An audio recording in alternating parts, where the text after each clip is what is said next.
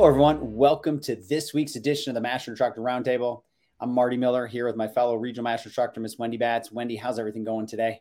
Oh, so good. And I'm so excited about today. Man, I could just even tell, like I could sense it even before we get started. So, here's the thing. I got to do the formal, right? So I'm gonna read our special guest formal bio, but then you and I can kind of, make it informal and talk a little bit about them. But we have a special guest today that Wendy and I are so excited for. We both have known this gentleman for over 17, 18 years and owe a lot of our career success to Mr. Rodney Korn. So Rodney has over 30 years of experience in health and fitness industry as a personal trainer, strength and conditioning coach, therapeutic exercise technician, international educator, presenter, author, researcher, and university adjunct faculty member. He is currently the director of Aleco Education, which promotes performance, learning, and knowledge through world-class education and products to help people be stronger so they perform better in sports and life. Here's the key point. Rodney was also the former director of education for the National Academy of Sports Medicine, co-founder and COO of Personal Training Academy, PTA Global, and co-founder of Feel Soma, which is self-osteomyofascial applications. But Wendy, why don't you just tell everyone who Rodney is to us? So honestly, like when Marty and I got hired, we got hired at the same time with Tony Ambler-Wright and another one of our master instructors, Larry Husted.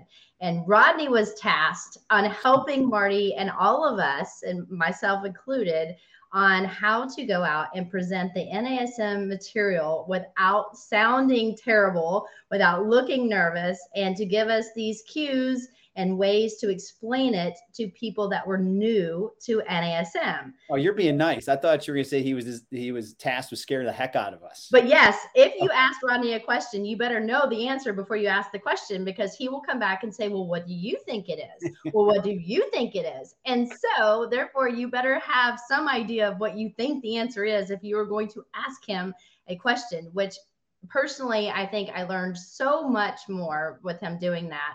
And I know that's where Marty always says you can't shoot a canoe out of, or a cannon out of a canoe. We learned a lot about the banana pin. Remember that? Yeah. And I don't know. I just absolutely adore this man. He is not only, one of our mentors, but just he's a beautiful person inside and out. And just I'm so excited that he's here with us today. Absolutely. I was excited as well. There he is, Mr. Rodney Korn. There he is. In the flesh. Rodney, thank you for being here. And did you know you scared us back then, 17 plus years ago? No, I did not know I scared you. That was why we developed the banana pin. The banana pin was to lighten it up and make things a little bit more fluffy. Now, to be fair, I wouldn't say scare like intimidating, like mean. Scare that we're like, oh my God, do we have the knowledge to represent this company? And to your credit, and I think that to this day, the way Wendy and I teach is how you taught us is take the complex and make it simple and digestible. And that's how people fall in love with this content and have that curiosity to learn. And Rodney, I don't know if you know this, but we were just talking about children before we came on. I have 3 boys. One of my twins is following now into the NASM footsteps, and he's taking his personal training. And guess how I answer his questions? The Rodney Korn method. Well, Ryan, what do you think? Yeah, it's vitally important, because one of the big things with teaching is sometimes we teach people how to teach based on a slide presentation or based on a set information. But if you don't have background information, if you don't know what's behind that, right, then you're going to get stumped sooner or later, very quickly, very easily. So that was to motivate. Yep. It's all about motivation. And I'll speak for Wendy and I probably on this is I think we could have learned the science ourselves, but I think one of the most valuable things I took away from you, there's so many, is being a humble teacher, right? It's a privilege to be there. And and I remember you clearly saying it's never about us teaching. It's about, did we disseminate the information for the people that got there, and can they digest it and can they use it? Those were some key points. But I think also you just made us curious to want to learn more. Yes. And I mean, and to Marty's point, I mean, you always said you can be the smartest person in the room and you can use these big words, but if no one understands what you're saying, they left the room and you are a terrible teacher. So, you know, and Marty and I still 17 to 18 years later are like, okay, you know, how do we make this simple to your point? And then, you know, I don't know. And then how do you teach it in a clear fashion where people can actually make it applicable? Mm-hmm. So when they go to the gym the next day, they can actually apply what we're talking about rather than just sitting there like, I have no idea what I just learned. So. Yeah, absolutely. And how much more important was that when you take in the information that we were delivering at NASM at the time, especially, which was groundbreaking back in 2000 when we started this whole process, especially when Mike Clark came on. I mean, how groundbreaking was that, and how completely different of a paradigm it was. So if we didn't have that capability and understanding as educators through NASM would not be where it is today. And that's not because of me. That's because of all the people that have influenced me to this point. And that's having made many, many mistakes. But you learn from those. Well, Rod, I'm going to throw a question right out the beginning because, you know, we do want to talk about the history of NASM, and we've done that before. But what I find fascinating is you were, if I'm not mistaken, the director of education, and you were teaching a methodology, and you had an open mind. You saw somebody else teaching something. You must have had a light bulb moment, and then you went out and brought that person in to recreate the entire education. And this is, again, a long time ago when some of these methodologies were not common. So can you kind of talk about that process? Because I think that's amazing that you had that vision to where NASM could be. Yeah, so that's a great question, and I'll try to be as precise and concise and simplistic as possible. 1999, I was just coming out of my master's degree program. The desire was to go get a PhD, but an opportunity came, and sometimes things interrupt your plans. And I had just come out of a master's degree program. I had just gotten my CSCS through the NSCA. I was doing some strength conditioning. One of the biggest things at that time that was different than what was in the industry, the fitness industry, was in the NSCA and the strength conditioning world, there was specific programming. There was a periodization process that had been developed. And so I had come out of that, but I realized that there's an understanding there's different types of muscle fibers, and you get all that physiology, which no one really ever explains why that's important. We just hear about, okay, there's this and that.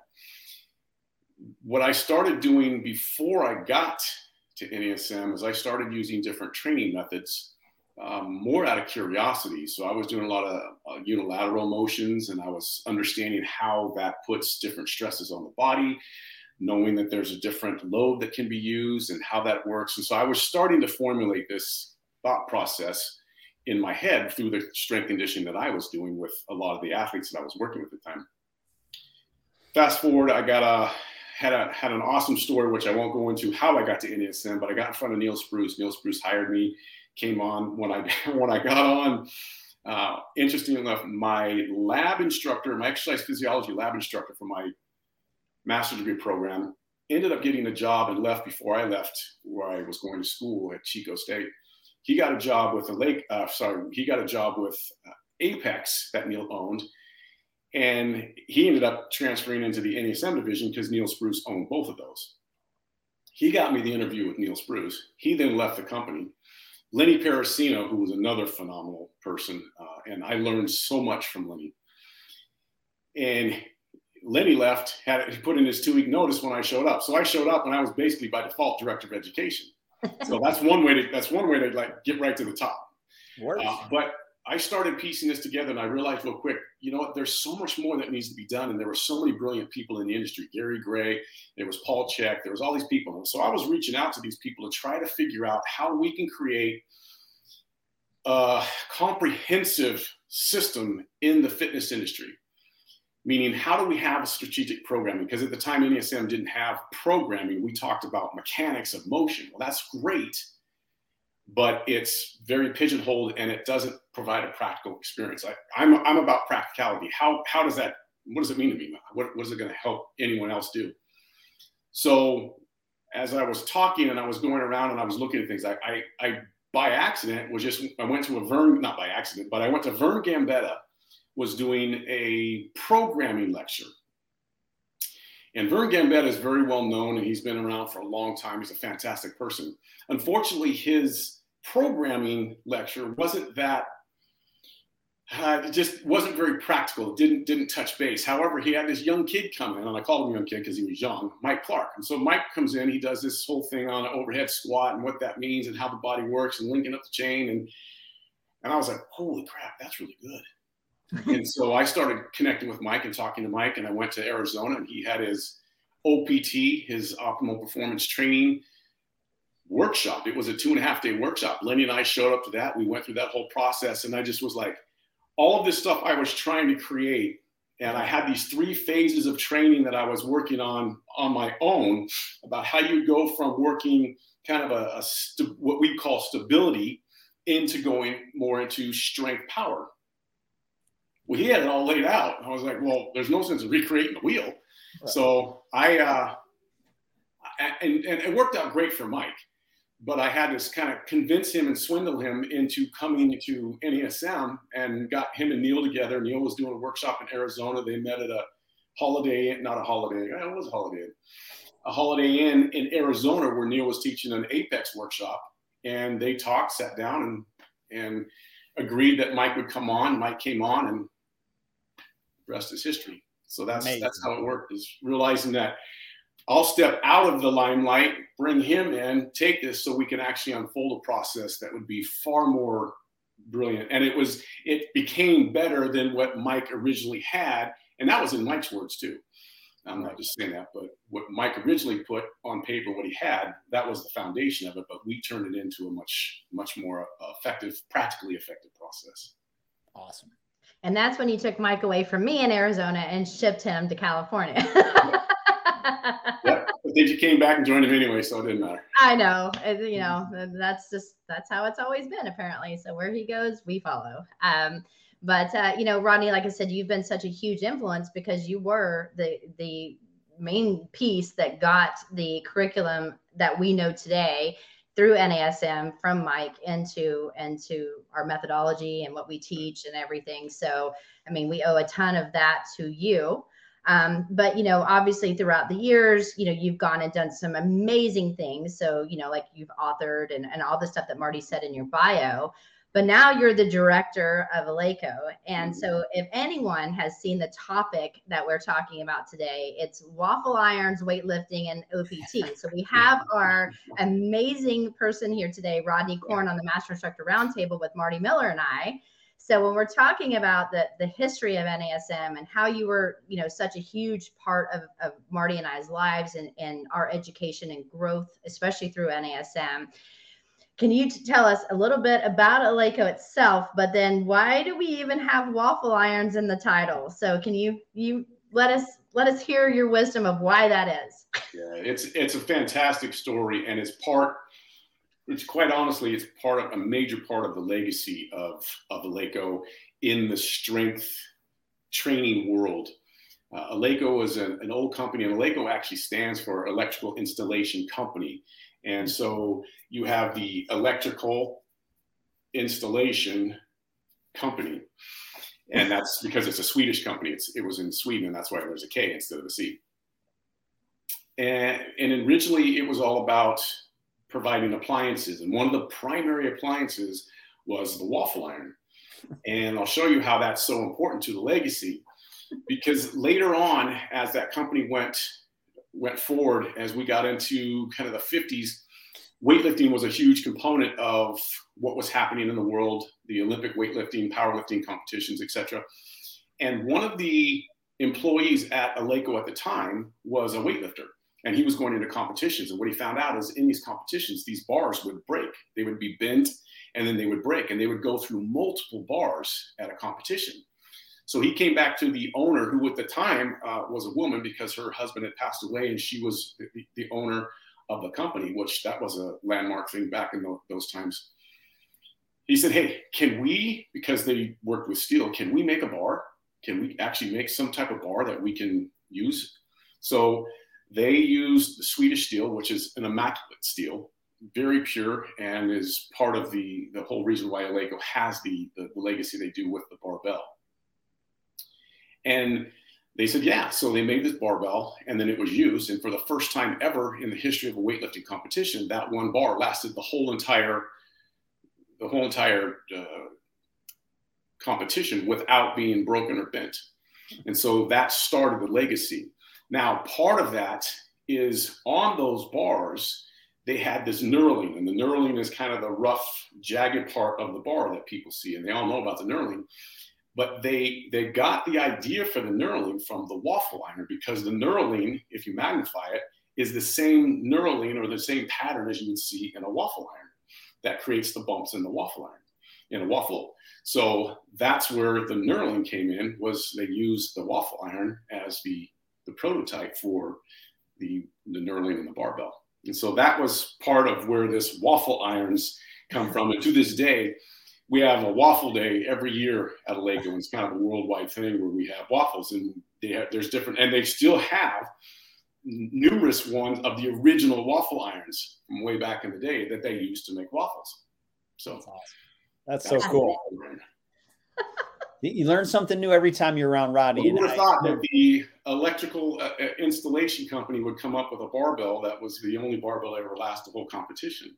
Never would have guessed. The caveat to that is that the bumper plates also came from Eleiko. So one of the employees said, hey, I wonder if we take one of these metal plates and we put a bicycle tire around it. What would that do? So that's where that came from. And then we created the mold and created the bumper plates. So the barbell, which is a bar and the plates, actually that whole lifting bumper plates and bars that don't break or bend came from Eleiko. So it's a pretty cool little. That is a very cool story. I'm glad, Wendy, I'm glad you asked that, because now I know. Oh, well, when I saw it, I'm like, dude, we got to talk about this. So and it was cool. That was really interesting to find out, and that's on the website. There's some big stories that goes into it. I'm gonna check it out now.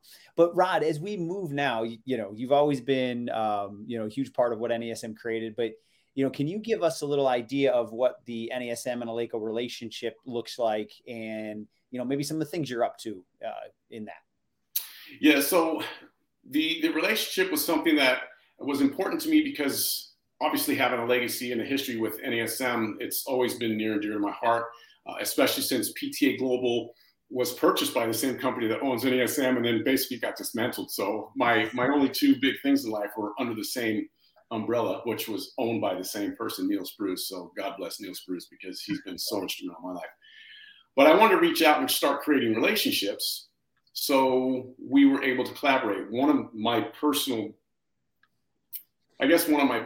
ethos is just, I want to be collaborative as possible, because we're better together than we are individuals. And too many times in the industry, people try to just isolate and individualize, and they don't want anyone else to come in. And because of the history of NASM and knowing the potency and power of it, I thought we could create some type of relationship. So we have that relationship. One of the things that was recently just developed is they had reached out to me to see if I would be willing to write weightlifting chapter for the new PES textbook. And so that was interesting, because having been such a huge part of writing and developing the CPT textbook back in the day, and then the CES textbook back in the day, which I still have all the copies of all the originals on my computer, and even things that aren't talked about in the CES yet. Right. But that's a whole different podcast. We know what some of those are. But they reached out. I said, that's really cool. So it was interesting. I didn't think about it as, I'm going to go back and write something for the PES textbook, which was never in there to begin with. And I know that it's been in there prior to this. But so I wrote the weightlifting chapter for that textbook, and the updated version that it's coming out, which I think is going to be fantastic. The book itself, the chapter, I think was brilliant. Modest. I have to say that, otherwise I think it's very helpful, and we try to be as practical as possible with it. So I'm sure it is. Can't wait to get my hands on it. Yeah, it's a good read. It's pretty meaty. It's pretty detailed, but it's for a purpose. I mean, if you're going to write a textbook about something, you better have more information than you might actually need, because there may be a time when you need it. The more you know, the more you use. And that's exactly a perfect Rodney that Wendy and I were talking about at the very beginning. Yes. Yes. And those of you guys that are just joining us on the Master Instructor Roundtable this week, we have a special guest, Mr. Rodney Korn, who is a director of Eleiko. And he's talked a little bit about not just his past with NASM, but also the collaboration between Eleiko as well as NASM today, as well as authoring one of our chapters in the upcoming PES, which we cannot wait for it to come out very, very soon. But, you know, Rodney, I know obviously I've been with NASM pretty much since the beginning as well, and I know Marty has too. But when we really kind of look through the history of what we've done, there really hasn't been a lot of talk about Olympic weightlifting or weightlifting in general. So can you kind of tell us, you know, maybe why it wasn't such a big deal in the past? I mean, obviously, I think it's always been like a huge sport. There's been so much activity around it. But can you kind of talk a little bit about that? Yeah, and that's another fantastic question, Wendy, because you touched on one of the words, which it's always been a huge sport. And I think part of the stigma or part of the lack of use or understanding is because it's been a sport and because people see that there's such a high level. Most people only see it at this high level, whether you watch the Olympics, like, oh my gosh, look at all that weight, blah, blah. And that's all fantastic, but that scares people a lot of times. It's like, that seems like a very highly skilled movement, and it is. And how am I supposed to do that with all this weight, and won't that hurt people? Because that's one of the number one, I guess, knocks against using weightlifting is, isn't that like dangerous? Isn't it going to hurt people? I know in baseball, that's a huge thing. Is they don't do overhead lifts. Marty can tell you that. They don't like doing overhead lifts for any reason, which is probably why they have more injury than don't. So it's a long conversation. That's a whole other podcast. So we're just going to line all these extra podcasts. Right. Clear your schedule, Rodney. Yeah. I'm just trying to have job security. So that would be a good one. So I think originally, Mike being, from Mike's point of view, and I can't speak for Mike, but knowing where he came from, obviously Mike's a physical therapist, and he was probably one of the most brilliant physical therapists that I've been around and been associated with, and owe him so much for what he taught me, and probably so much for what he taught me he didn't realize he taught me, because I was always watching. And when we got to the OPT model, he used it. He was coming at it from a very injury preventive therapeutic standpoint, where he was using non-traditional lifting for a lot of for a most part. And that's where we got a lot of the potency of NASM was from that. We were bringing in things that weren't typically used. There were some people that were using some of the stuff. Juan Carlos Santana, Paul Chek were using a lot of things, some of the Gary Gray things that were being used. But Mike could actually put it into a full-blown system and use it. So Olympic weightlifting was never part of that. And it wasn't because Mike was against Olympic weightlifting. It just never fit into a lot of the clientele and a lot of things that was being used, even though Mike started with a lot of the professional athletes as his primary clients in Arizona, who eventually ended up at Calabasas with us. We weren't set up, and we didn't have relationships with equipment companies that were allowing that weightlifting component to be put into the OPT model. So that was something that had been talked about and something that I had an interest in back in that time, but we never actually put it into because it didn't seem to fit the fitness industry at the time. And you have to go back and look at the trends. So there's a lot of variables that kind of go into that, but the trends at the time were stability balls, not necessarily platforms and plates and bars.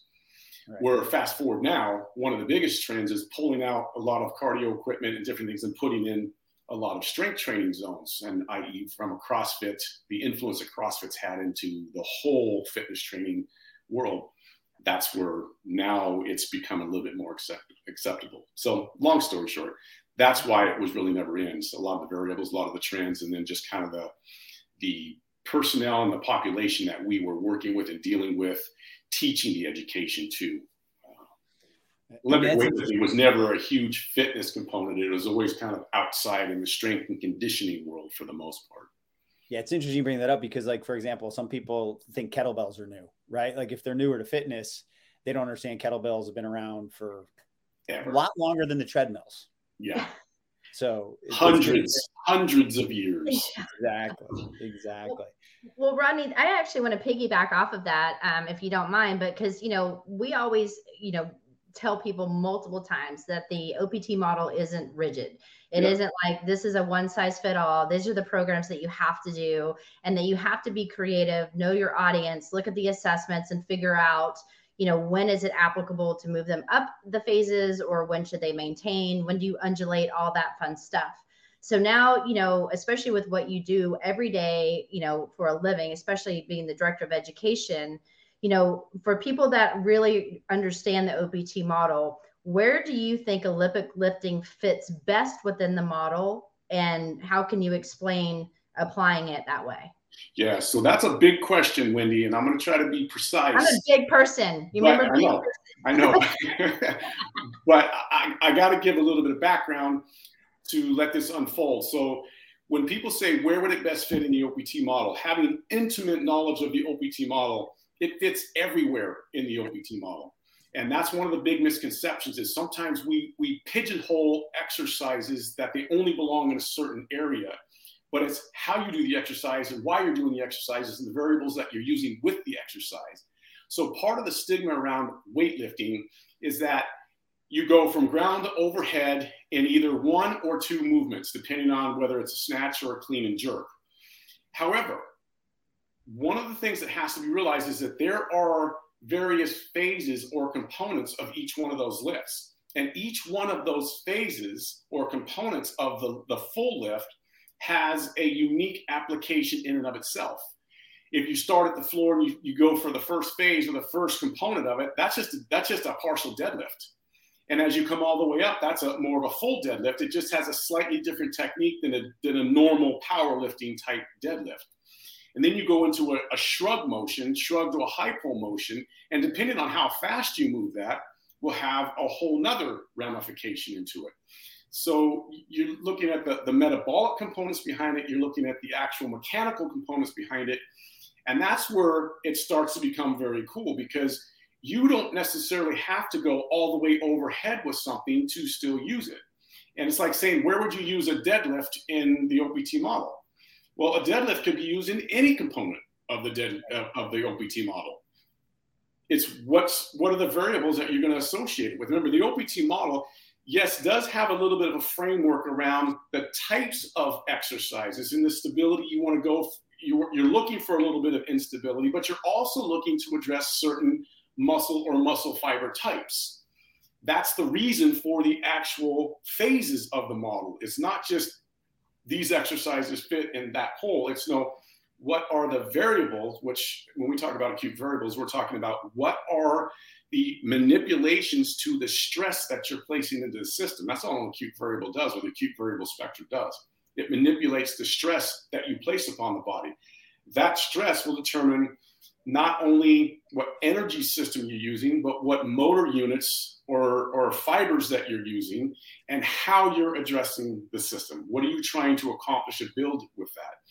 And so that's why and this is something that has to be understood from the OPT model. If you realize what those phases are and you understand that, then putting in exercises is very simple. The deadlift from a research standpoint, and I use a deadlift because that's one of the phases of an Olympic lift. If I do a deadlift correctly, and I'm not worried about max load, which that would go into a different phase of the OPT model, if I'm going for maximum strength, and I'm not looking at power, which that's a different phase, but I'm just looking at creating better stability. Let's just look at the lumbar spine, and I'm looking at the multifidi muscles. If I just want to hit the multifidi muscles, which are stabilization muscles, by the way, and there's local stabilization, a deadlift has been shown to be just as effective as traditional therapeutic exercise to enhance the stability of the lumbar spine.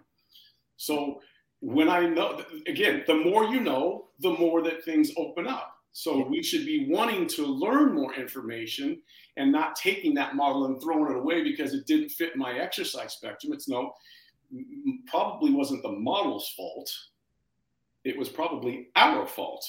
Right. Both from teaching in the original days to the learner just saying, well, that doesn't make sense. Well, don't blame the model. It's like, don't shoot the message. And Rodney, I think one of the key things that you have impacted me with throughout my whole career now, and again, I have to give you credit for this, is don't think about an exercise, right? And Wendy and I talk about this time. We might call it an exercise. At the end of the day, it's a movement pattern. Yep. And when you start to strip back movement patterning, you could talk about how helping someone do a bridge or a plank, Rodney's eventually going to help them with any of those Olympic lifts that you're gearing them towards. You're just taking pieces of the more complex movement pattern and you're working until you can start to put these together. But the person thinks, oh, I'm doing a bridge. Oh, I'm doing a plank. Oh, I'm doing a this. I'm doing a that. And before they know it, they're doing a power clean, right? It wasn't by accident. It was a systematic dissection of the complex, and you figured out where that person is. And then you just build them through the phases, through the movement patternings, get them to move well. Then you move them well under load. And then before you know it, they're doing whatever they need to be doing. And they think, oh, today we're doing power cleans. Like, dude, you've been working on this for 6 weeks. Yeah. And to your point, just taking those two exercises, a bridge and a plank. So a bridge and a plank are working your torso. You're working full body. But for most people, they think it's the torso, or what we would call the core, which is technically incorrect, but it still fits, is using those. When you're doing weightlifting, you have to maintain rigidity of the spine, meaning you're trying to avoid excess motion of the spine because you're trying to get proper transfer from your feet to your hands. Well, it has to go from your feet through your torso to get to your hands. It doesn't just go from feet to hands. So that's where the whole core and the whole central component of the body becomes so valuable. So if you can plank and if you can bridge, those are distinctly important in doing a form of a deadlift, or distinctly important from doing either what we call a drive shrug, which some people call a second pull, or into a high pull. You have to maintain that, and you have to be able to have some type of hip thrust, which is a bridge, glute bridge, in order to maximize that. So if you're in a stabilization phase and you were doing planks and you were doing some bridges, you can add in a deadlift. And then from a deadlift, you can go into what we would call, whatever you want to call it. We call it a drive shrug because it just sounds better. So we're driving through the hips and we're shrugging the shoulders. That is not a difficult movement, but that is a powerful movement. How fast you do it, how heavy you do it, will determine whether you're going through maximal strength or whether you're going through maximal power, trying to get more of a power component. If you're not worried about speed and you're just worried about technique, you're now focusing on the stabilization component. It just doesn't sound and look like the sexy stabilization because it's not with one arm and you're not twisted and you're not trying to stand on stability balls like people used to do way back in the day, which we do not recommend. That is not the point of this, and that will not be another podcast later on. No, that is not acceptable. That is not. So for anyone joining us today, Wendy Batts and I have a very special guest, Rodney Korn, who is the Director of Education for Eleiko. He is a longtime friend and mentor to both of us. And you got to go back and check out the entirety of this podcast because there's some great information. You'll hear about Rodney's amazing background, his contributions to NASM. And then, of course, you're going to find out about the waffle iron. So you're going to have to go watch it now. So that's how we tease things, Rodney. Like, you know what I mean? Yeah. And waffle. Wow, is that a great story? Well, we'll say it again, but we don't have time. There'd be a protein waffle. Those exist. They do. Well, Rodney, again, I don't focus a lot of my training on weightlifting, Olympic weightlifting, that is. Mm-hmm. Yes, we do different types of Olympic exercises in some of my programming, but like really understanding, proper setup, movement patterns, positioning, what you're calling different things, proper execution, when you should do things, when you should not do things, especially the Rodney Core education way, which again, we love. With our NASM audience and anyone that's listening to this, I know that there's a 2-day workshop that NASM is going to be a part of, but can you talk to us a little bit about this workshop, when it is, what you're going to talk about, and what we could learn if we attend, which, by the way, I will be there. Yes. And I'm going to Austin, but anyway. Nice. Absolutely. So what we've just talked about to this point, so if you didn't hear that, you want to go back and hear that. But what we've talked about at this point is the whole purpose why we've, at Eleiko, what we're trying to do is we're not trying to get people to be an Olympic champion. That's a whole separate training process. And what we're trying to do is get people to understand how to perform these lifts. And we break it down and make it step by step and methodical. So we don't try to get them to just perform the whole lift and then figure out where they're going wrong and break it all down. So no, you need to learn the different phases. And we kind of go from almost from a top down process. So you're not going to start from lifting things off the floor and going that. You're going to start by understanding what are the different key points or positions within those lifts. How do you need to be set up? What does your stance need to be like? What does your grip need to be like? What is your body position? So we get into just very simplistically understanding the mechanics of the motion, which for anybody who's done any form of training, it's not going to be foreign. They're going to, oh yeah, I've heard that, especially if you have an NASM background. Oh, I've heard that. My feet have to be X. My hips and my knees and my shoulders and my torso have to be in a certain position. And then here's the movement pattern that I'm going through. So we break it down step by step. The brilliance of the Olympic lifts is that there are multiple lifts within the full lift that you can emphasize or that you can practice. That also tells us that each one of those has to be sequenced. So if you're having a problem doing the very first one, you master the first simple motion. Do you know how to hip hinge? Yes or no? So once you know how to hip hinge, now can you add in some type of shrug motion? Now can you sync that? If you're having a problem, then we go back to, did you learn how to hip hinge? Okay, now that you do that, can you go into the shrug? And then you go into, is it a high pull? Depending on what lift you're doing, are you going to go into a snatch, which is right overhead, or are you going to go into a clean? That will just have a certain change, which is the different, what we call a pull under. Some people call it a turnover. Pull under, and then there's a catch phase. So we break it down so you specifically know what you're doing, and we're not focused on weight. That's the one thing people always ask, well, how much weight? We're using broomsticks. We're using PVC pipes. We have training bars at the facility that weigh basically about 11 pounds or 5 kilogram bars, 10 kilogram bars. And then we have training plate. So we have this progression where you're using very simplistic weight, but enough to where the body has some type of feedback. So when you show up on June 11th and 12th over a weekend, which by the way, if you come live, you get swag and you get dinner. NASM is paying for dinner. So you're going to want to show up because you get a free dinner. You get time to interact with all of us. But what you're going to do is you're going to learn these lifts and you're going to learn the segment components. And what we find is most people who come there enjoy it because it's similar to what they've done or have seen or done before, but now they're actually learning it. So there's a little bit of a challenge element, not like we're going to try to make you these Olympic lifters. There's a challenge element, and now you have this new skill that you're learning or how to sync and link movement patterns. And that stimulates people. That's one of the best ways to actually create a learning environment and to create kind of an emotional response that's a positive emotional response. Is you have to have some form of challenge in order to do that. And it's a very simple process, step by step. And we just talk about how to do it, practice time, how to coach it. What are some of the main cues that you can give for yourself and or when you're teaching others? You'll walk away being more competent for sure at the lifts and more confident in doing them and helping other people to understand them. It's not rocket science. You're not going to be on stage the next week doing an Olympic lifting competition unless you just come on, Rodney. Even people who are already accustomed and understand Olympic lifting or have done it before, we've had many people come through the course where there's always something that you can learn, or there's always something you realize, that's where one of my flaws were, and this is how I can help correct that. So that's the potency behind it. Very simple, very practical. Where's it at, Rod?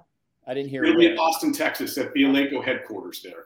Brand new headquarters. So it'll be awesome. You'll be able to see the whole Eleiko team. You'll be able to see the facility that we have, a training facility there. Just checked my calendar.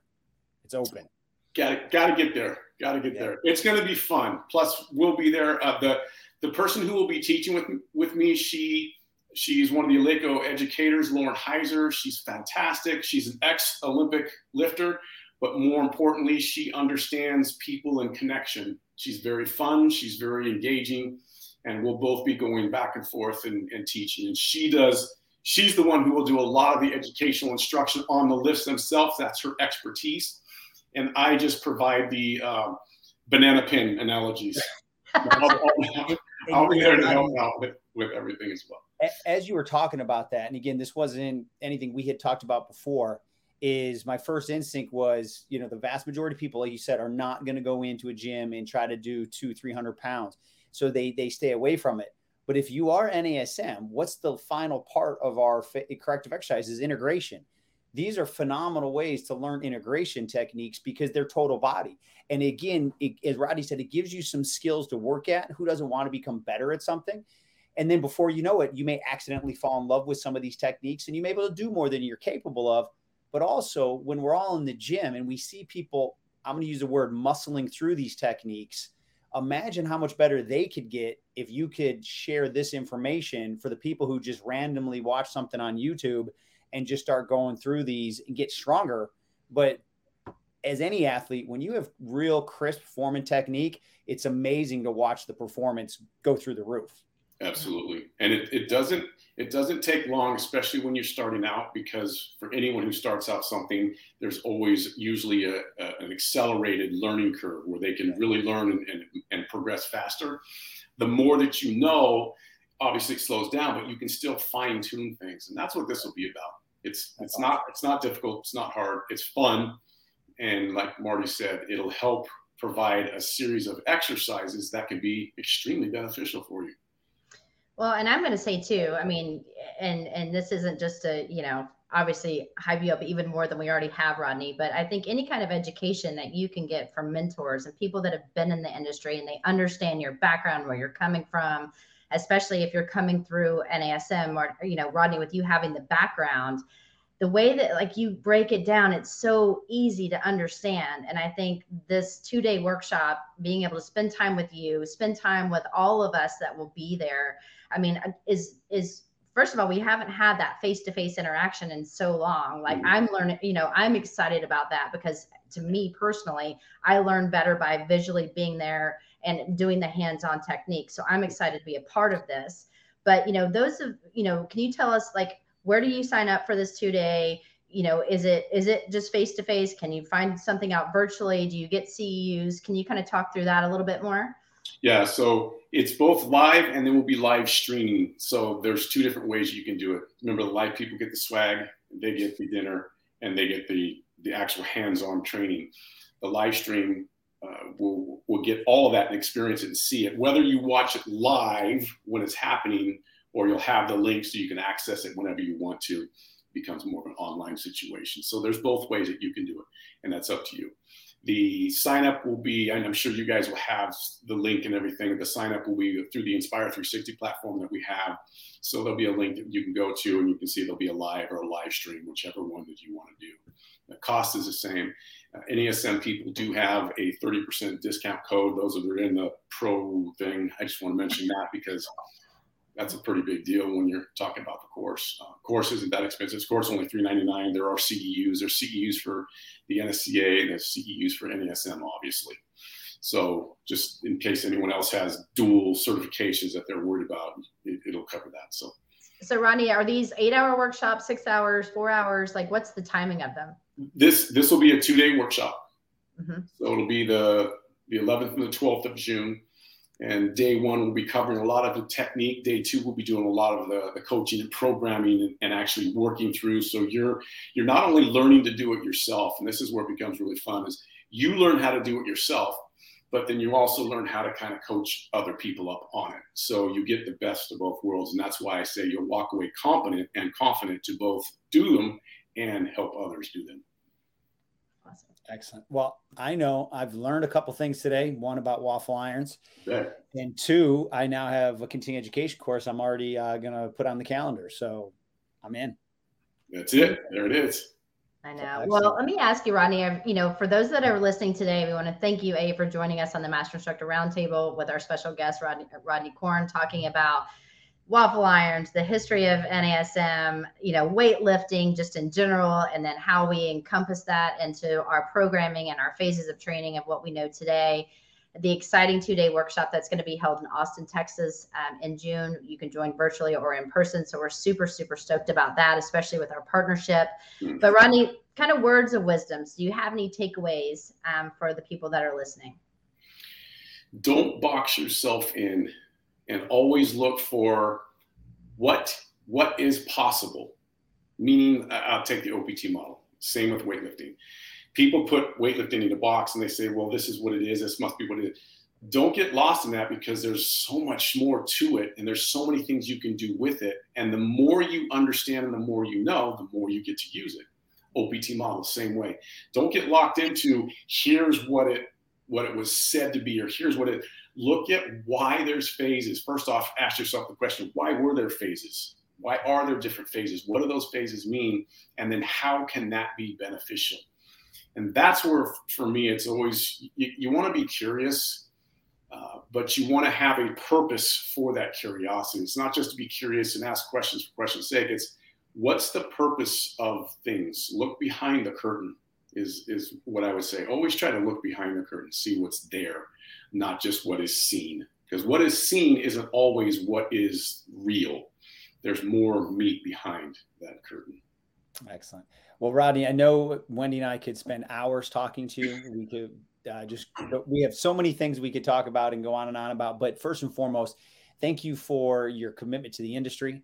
Thank you also for pouring into people like Wendy and I. I know that you do it for a lot of reasons. We know the why, but we really do value the fact that you love giving your knowledge, because as you've told us, somebody had to pour into you, and we do, as people that have been mentored by you, we take that very seriously. And we talk about you all the time, that we owe the industry and others the time and patience that you gave us early on in our career. And I'm sure I can speak for Wendy. I hope that I have the impact on one person in their career as much as you had on me. So I can't thank you enough for that. Excited to see what you're up to, and definitely looking forward to seeing you in June. Yeah, and I deeply appreciate you guys allowing me to be on here. And for everyone that's watched or will watch or has watched, thank you so much. And I hope that you got something from this, and love to see you and meet you in person. And I can't wait to see both of you in Texas here pretty soon. Yes. Well, thank you. And Rodney, how can people, if they have questions, can they get a hold of you? Do you mind giving out your contact or? Yeah, absolutely. They can email me. So my email is just rodney.korn, just like my name, at Eleiko, just like you see, ELEIKO.com. Rodney.korn at Eleiko.com. Feel free to email me, reach out to me. I'd be more than happy to do what I can do. Awesome. Well, and if you guys have questions for Marty and I, you guys can always contact me at wendy.batts@nasm.org, or you can find me on Instagram at wendy.batts13. And Marty? Yep, my email, marty.miller@nasm.org. And then Instagram is dr.martymiller72. So Rodney, once again, thank you so much for everything. And we look forward to seeing you in June. Thanks everyone for attending, and we'll see you next week.